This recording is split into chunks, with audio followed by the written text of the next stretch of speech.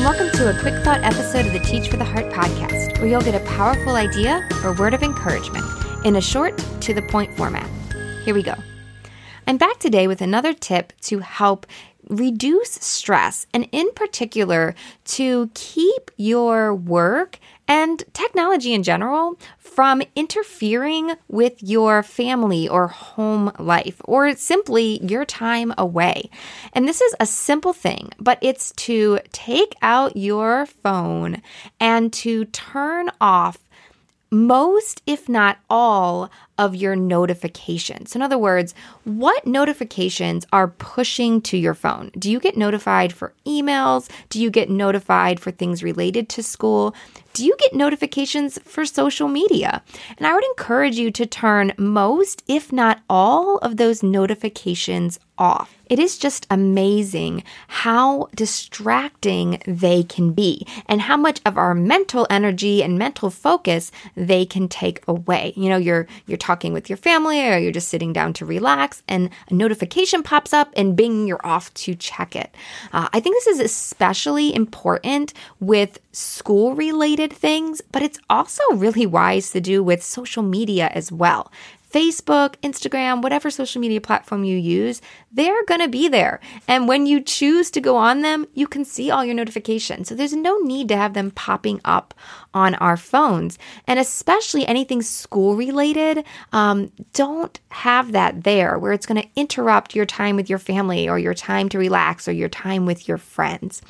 Similarly, you might even take this a step further, and you might consider not even having your school email on your phone.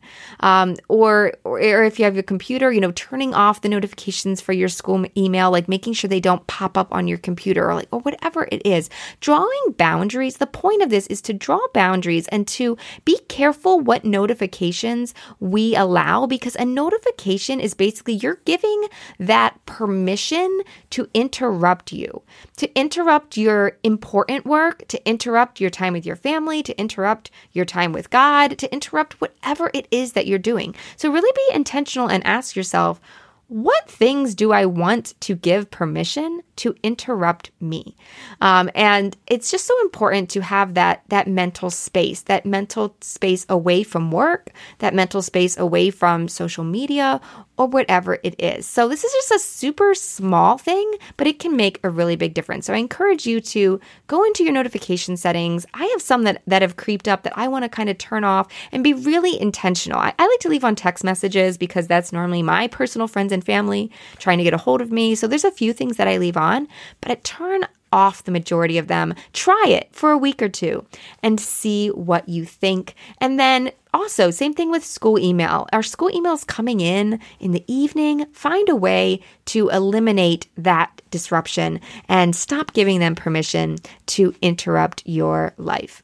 So I hope you found this tip helpful. Remember, Angela Watson's 40-hour Teacher Work Week Fast Track program will be opening up end of December, beginning of January. So I encourage you guys to check that out at teachfortheheart.com/40hourteacher.